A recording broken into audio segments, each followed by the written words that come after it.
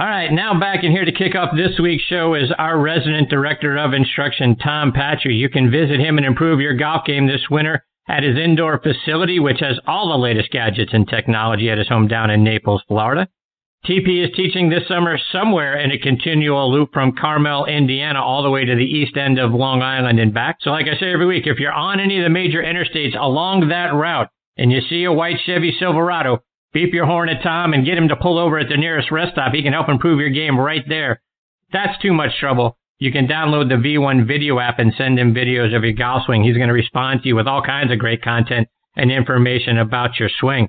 You can send him a question via his website, tompatri.com, where you can also subscribe to his newsletter. Tom is also a member of the Titleist Leadership Advisory Board.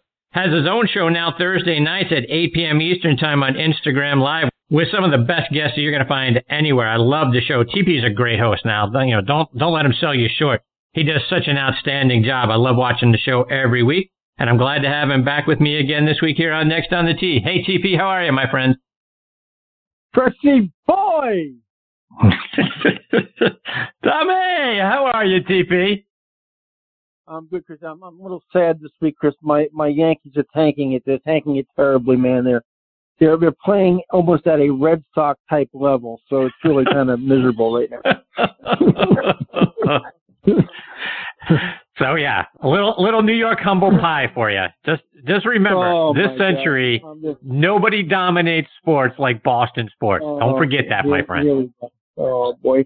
So you're a Tampa Bay fan, are you not? You're a Tampa Bay Bucs fan? Oh, absolutely. I'm a Steelers fan. I'm not even a Patriots fan, but I gotta pile on with the Boston stuff. But I'm a Steelers fan and looking forward to the season, my friend. You know the Steelers open up with, don't you? The New York Giants, and we're going to eat your lunch. So, on Monday Night Football for the whole football world to see. So don't think, you got to keep your phone next to you. That's all I'm saying. Oh boy. It's going to be a bad season. I'm just going to be hiding somewhere. I'll be hiding behind the couch somewhere. No doubt. So where are you, TP? I always like to try to find out where in the world is Tom Patri this week. Well, I got some. I'm in your town, pal. I'm in Pittsburgh, Pennsylvania. There you go. Yeah. I'm actually in Pittsburgh, working with a couple of my college players who live here, who are obviously not back in school right now. A young man that goes to Minnesota and a young lady that goes to Kent State. Both very fine players. Really, actually, very fine players. They're really good. We worked all day today, from 7 in the morning till about an hour ago. And then we're going to work all day tomorrow. And then I get in the car the following morning. I drive back to Carmel, Indiana, and spend a week there. Then 2 days at Victoria National, which I'm kind of excited about, Chris, where they just held the Corn Ferry Finals. And I'm doing a corporate outing down there for Transamerica. And then, believe it or not, Chris, from there, I get to go home. So I'm pretty excited about that. Wow. Yeah. You're going home? Wow. Good for you, TP. We're rounding third base, heading for home, Chris. Yeah. And as you head for home, rumor has it you have some exciting news to share tonight. Breaking news on Next on the Tee. I do. This is the first place it's going to be announced, Chris. Nobody else knows about this. This is a world premiere from TP Golf. I just earlier this week that I've been asked to be the first ever director of instruction at a wonderful place called Crown Colony in Fort Myers. They've never had a director of instruction. Really nice facility, nice golf course, really solid golf course, a great practice facility, really very healthy membership. So I will be their first ever director of instruction starting, looks like just before the 1st of November. So I'm really pumped about that. A good buddy of mine, Dave Kent, is the PGA PGA professional, but also general manager there. And he inherited the facility about 6 months ago. And one of the battle cries was to improve the instructional program, and David tapped me. So I'm off to Crown Colony. Congratulations. That's fantastic. So as you were saying that, I pulled up the website, and for those that want to take a look and potentially go see TP in November, crowncolonygcc.com. is the website. Talk about the facility and what you're going to have available for folks there, Tom. Yeah, actually, I'm going to be very fortunate, Chris. I'm going to be able to teach non-members on a scheduled basis. So they can contact me directly through my website or through my email or text. So tpatri@mindspring.com or my phone. All my information is on my website at tompatri.com. They can contact me directly and schedule a lesson. Great short game area, wonderful pass pound range. They're actually in the process right now of building a brand new teaching tee at the back of the range for me, which will be nice and quiet and secluded for some private instruction. I will be able to give playing lessons at the facility as well. It's a really nice golf course, a Ron Garl golf course. It's funny, Ron Garl lives in Lakeland, Florida, where I went to school at Florida Southern. I've known Ron for about 40 years. So here I am circling back to one of his facilities. So I'm pumped. I'm pumped, Chris. It's going to be a whole new chapter, and I'm really excited about it. And it sounds like the membership is kind of hungry for some instruction. They've never had a director of instruction, so it should be a heck of a winner. Good for you. I'm very happy for you. I'm very happy for that membership and the folks in and around Fort Myers that they're going to have the best in the game down there to teach them whatever it is they need to know. You're the man. So congratulations, TP. Thanks, Chris. Thank you. Appreciate that, Chris. I really do. Thank you. Tom, I want to start our time this week by getting your thoughts on what we've seen from Dustin Johnson over the last several weeks. I mean, going back to the PGA Championship where he finished, tied for second. Then we saw him lap the field at the Northern Trust by 11 strokes. And then if it wasn't for a miracle 66-foot putt by John Rahm in the playoff at the BMW Championship, he might have won that tournament as well. And then he wins this past weekend at Eastlake. A heck of a run for him. What are your thoughts on what we're seeing now from Dustin Johnson? Well, my first thought is I was wondering if I could call Dustin and see if I could borrow part of that $15 million, maybe to get the winter started. 15 large, Chris, 15 large. You know what's really amazing nobody's talking about, though? Do you remember what he shot at Memorial? Do you remember what he shot at Memorial? Yeah, I do. I do, as a matter of fact. I mean, we saw him, barely break 80. He broke 80. No, he did. I don't think he broke 80 one of the days. So he shoots $1 million at Memorial on a hard golf course, but shoots $1 million, and then kind of vanishes for a brief period. Then all of a sudden he reappears and he lights it up for the last conceivably 5 weeks in a row. Starting like you said at the PGA, and like you said, if not for a miracle putt by John Rahm in that playoff, he would have kind of run the tables. I mean, just incredible golf. I mean, just lap the field in one of the events at 30 under.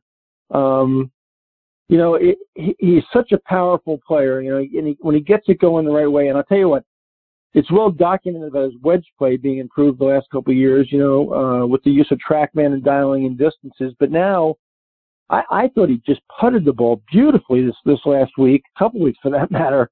I mean, just, kind of really took his time, and he noticeably slowed down the routine a little bit. It took some more time, but just hold all kinds of putts. I mean, I know what the next question is going to be, Chris. I mean, we got Winged Foot coming up, and then we got the Masters. Yep. He starts driving the ball in the fairway and putting the ball like that and hitting his short irons the way he's hitting them. Boy, I tell you what, I mean, Winged Foot, I'm not sure about Winged Foot because it's just so tight and so penal. A lot of funny things could happen, but driving the ball like he's driving it, putting like he's putting it around Augusta National in November, I gotta tell you, he's really looking strong right now, really strong. To your point, and you always have drilled into my head, and you drill into all of our heads at the end of your shows on Thursday night on Instagram Live, short game, short game, short game. I mean, the guy drives the ball a mile. His wedge play is much improved, and I think really his Achilles heel had been putting. I mean, we saw what happened in the U.S. Open a few years ago when he was on the green in 2 and really just needed to, he had a putt to win it, had a putt to tie it, and then lost it. So if that putting stroke is on like it has been, I can't imagine anybody beating this guy. And to your point, I want to talk about Winged Foot now, because I know that's a golf course that you're very familiar with. Talk about what it's going to take for someone to be able to beat Dustin Johnson based on his length and his ability to putt. Well, Chris, to your point, I spent a lot of time at Winged Foot through the years when I was at Westchester Country Club. for my 11 years as director of instruction there. It was right down the street, basically. And I probably played 20 plus rounds of golf on the West Course and maybe a dozen rounds on the East Course there. The West Course hosting the U.S. Open this year. It's a bear. It's a hard golf course on normal days under U.S. Open conditions. I was just in Greenwich, Connecticut about a week or so ago, and I had dinner with a couple of Wingfoot members who are good players, and they, the muff is tough. It's really long. It's ankle deep. It's very healthy. There's no plans to cut it, from what I understand. The fairways have been pinched in. The putting surfaces are difficult on a normal day. They're going to be, irrespective of it raining at all. If it doesn't rain and it's dry and you get firm and fast, it's one of the best bunkered golf courses I've ever played in my life strategically. You're going to have to drive the ball in play. If you don't drive it in play, it's basically a wedge out or a hack out back to the fairway. You're not going to advance the ball to the green. The greens are so well protected and elevated that you're not going to be able to get the ball to the green from that rough. So driving the ball in play is going to be a premium. I would not be surprised, Chris, at all. It would just shock me one bit. You might cringe at this one, that over par wins that golf tournament. I wouldn't shock me one bit if 3 or 4 over won the golf tournament there. To your point, Tom, I mean, you go back to 2006, right? Jeff Ogilvy wins that U.S. Open with a final score of +5. You're right. I wouldn't be surprised at all to see 3, 4, 5, whatever it is, over par win the golf tournament. But, to your point about the rough and the fairways being pinched in and the elevated greens, talk about what kind of player, I should say, does the golf course favor? Does it favor a left to right player? We know Dustin Johnson kind of likes to fade the ball a little bit left to right. Does that kind of fall in line? Does that make him an even larger favorite? Or does the golf course really favor somebody that hits it right to left? I think the thing about Wingfoot, Chris, quite honestly, is you got to be able to move the ball both ways. I mean, you got to be able to, and if you can't move it both ways, you've got to be extremely strategic and extremely patient. There are holes that go both ways. I don't think it favors either one of those players. I think that, the straight ball is a big advantage, and I think certainly, I would think a high ball hitter would be a little bit better there coming into those putting surfaces. They're going to be that firm and they are elevated. So somebody can hoist the ball up in the air. Now we know that certainly DJ can do that. We know guys like JT can do that. We know that Jason Day can do that. We can name a lot of players that can do that. Not all of them can move it both ways, however. So I think you're going to have to be very, very patient and pick your spots. I think you have to be very, very smart off the tee. It's not a short, and at par 70, it doesn't give you a lot of opportunities in terms of par 5. So, you gotta go in there knowing you're in for a 15 round heavyweight fight. You're gonna get punched a couple of times. You need to be able to take a punch and counter punch a little bit, but it's going to be a long 4 days for those guys. It really is. So to that end, as you point out, is this a golf course where, patience is going to be at a premium, because you are going to take your lumps, you are going to make your bogeys, but not to get too far down on yourself, knowing that so is everybody else. So sort of the patient player is going to have a really good opportunity to win, because, you put the bogey in the rear view, try not to make double or triple, and 3, 4, 5 over wins the golf tournament. Is that going to be a key? Is patience going to be a premium?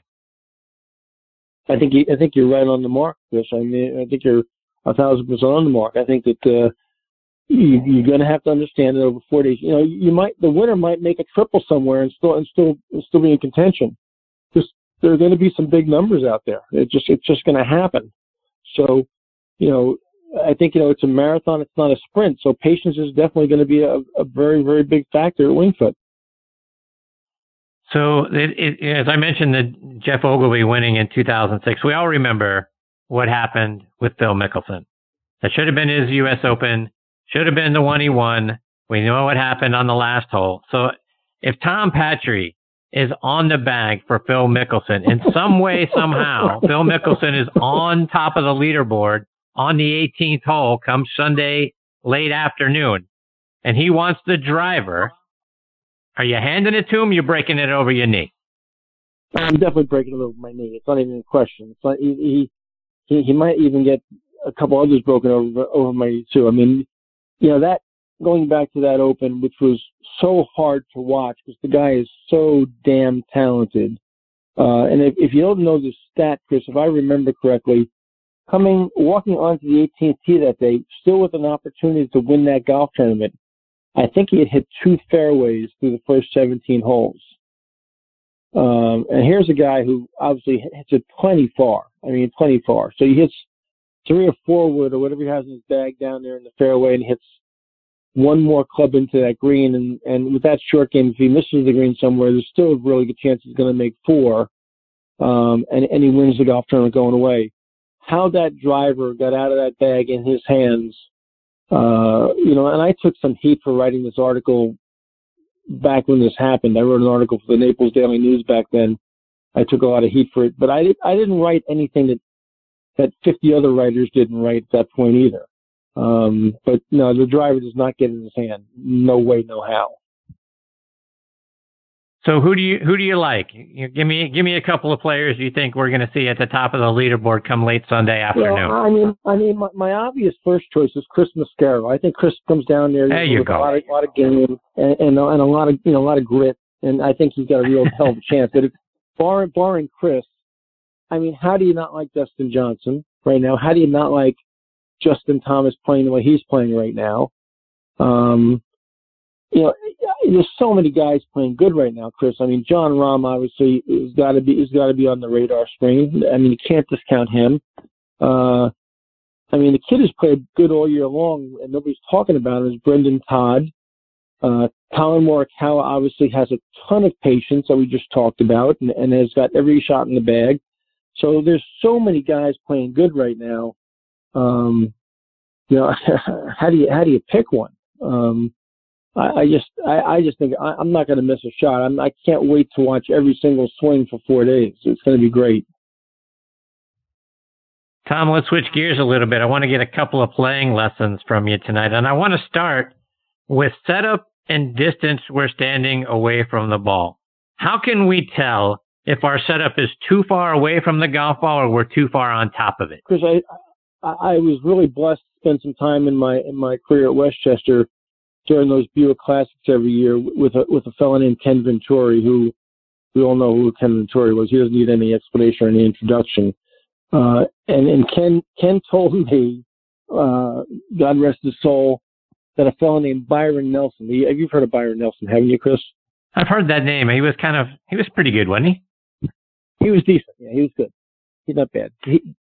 Ken told me that Byron told him you could never stand too close to the golf ball. And I kind of cringed when I heard that because I've always felt kind of jammed. And Ken went on to explain to me that if you took your normal posture and didn't put a club in your hands yet, just took your posture, flex your knees slightly and bent from the waist, suck your rump out a little bit, and then just let your arms hang from your shoulders so they hang vertically downward. And wherever they hang, if you slap your hands together, that's how far you should be from the ball. Your arms shouldn't be extended off your body or in any contrived way held, inordinately closer to your body. Just let them hang from your posture, and that's where you should slap your hands together onto the grip and go play the game. So I've always used that in putting my players in a decent posture. First of all, getting their body oriented in a proper stance and setup and spine angle, and then I asked them just let their arms hang or dangle from their shoulders, and wherever they dangled, I'd stick the club grip between their two hands and ask them to place their hands on the club at that juncture, and that's what they should feel like over the golf ball. Most of the players that come to my lesson tee, and I think most of the instructors out there would agree with me, teachers would agree with me, that most people stand too far from the golf ball. They reach for the golf ball and they get very disconnected. And once you're disconnected, you've got loss of power, you've got a plane and a path that are going to be altered severely in a negative way. So I think setting up to the golf ball and finding your spacing, as you're asking me about, Chris, is really vital to hitting solid golf shots. Next time, I want to get your thoughts on how we can do a better job of hitting 3-wood off the deck. I mean, I think a lot of us get to a point where we're chunking that shot, we're coming off of that shot. How can we do a better job of hitting fairway woods off the fairway? But, Chris, that's a great question. I think that goes back partly, Chris, to fitting. And I think what people don't understand is that you need a certain degree of speed and certainly quality of contact to launch a low-lofted club off of a tight fairway line. And one of the things that's happened, I think, recently in golf, not so recently, but relatively recently, is that from an agronomy standpoint, we're playing on much tighter, more closely cut groomed fairways than we ever have in the history of the game. And, I can tell you, in teaching my senior players in Florida who don't have, the highest of swing speeds, it's going to be tough to get that golf ball airborne with for example, a 13-degree 3-wood. So one of the tricks I've played on a lot of my students is I've taken a 5-wood head and putting a 3-wood length shaft in it, given them some more loft, and they've not really given up very much yardage at all, and are much happy with the results. I think a lot of times it comes down to the equipment itself, and understanding that on a really tight lie, if you're not producing a fair amount of speed, you're not going to get that ball in the air. It's just not going to happen. So that's the first thing I think that most people should look at, is just look at their equipment. And most people that we teach at the club level shouldn't have a 13-degree 3-wood in their bag, period. Let's just start with that. So interesting. You put a 3-wood shaft and a 5-wood head. Talk about how that changes things up. Obviously, the loft. Well, how does that change it up? Yeah, the loft. Listen, first of all, here's the first thing I tell everybody right away. Loft is your friend. Okay, loft is your friend. Okay, so let's get loft on our side. Let's make sure loft is on our team, and then the 3-wood length shaft, allows them still to create some leverage and some speed and some width in their golf swing. So the combination of the loft and the length of shaft helps them still propel the ball pretty close to the distance they would hit a 3-wood if they had it on a tee, for example, and made it a lot easier for themselves. So it's just a little trick that, and I didn't come up with it. That was something I got from a fellow named Jack Burke. And so I'm dropping a lot of names here, and I don't mean to be doing that, but when you get information like that from people like Jack Burke and Ken Venturi, you need to pay attention, and you need to go out and apply that information and help people. TP, before I let you go, remind our listeners about your great website, how they can get video lessons from you, and then also follow you, whether it's on your website or on social media as well. Chris, all the usual spots, Facebook, Twitter, LinkedIn, Instagram, certainly. And then the website is simply tompatri.com. And then, like I said, I'll be starting at the beautiful Crown Colony Club in Fort Myers, Florida, November 1st. And I will have availability for some non-member lessons there on a appointment-only basis. And then, on my Instagram live show on Thursday nights at 8 o'clock, I have some great guests coming up. I've got, Dave Moore, the president and CEO of Titleist, coming, a lot of wonderful guests. And I've got the great Chris Mascaro coming up soon.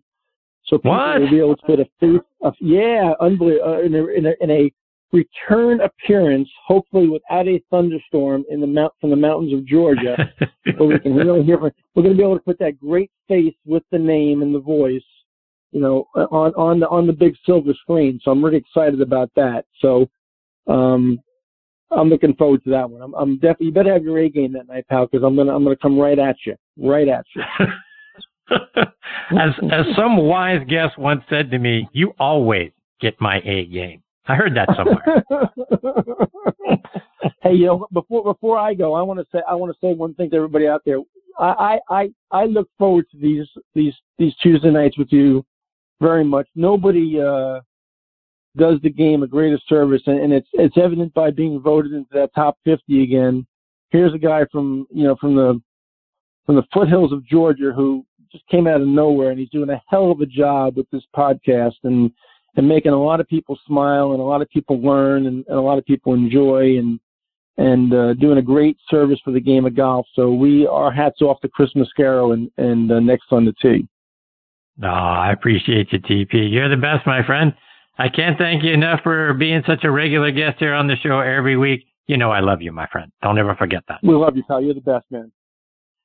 Take care, TP. Stay safe out there, my friend. We'll catch up in a couple weeks. Thanks, Chris.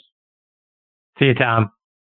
That's the great Tom Patri. Patri is how you spell his last name. TomPatri.com is the website. And folks, I'm telling you, Tom does an outstanding job on his Instagram live show. So that's Thursday nights at 8 o'clock Eastern time. Tune in. You're going to learn a lot. He's got great guests every single week, and that's not including me. But outside of me, he's got great guests every single week on the show. I learn a lot. I always enjoy tuning in and listening to Tom and his guests. He's absolutely fantastic. Look forward to catching up with him here on this show in a couple weeks when he comes back, and also being a guest on that show as well.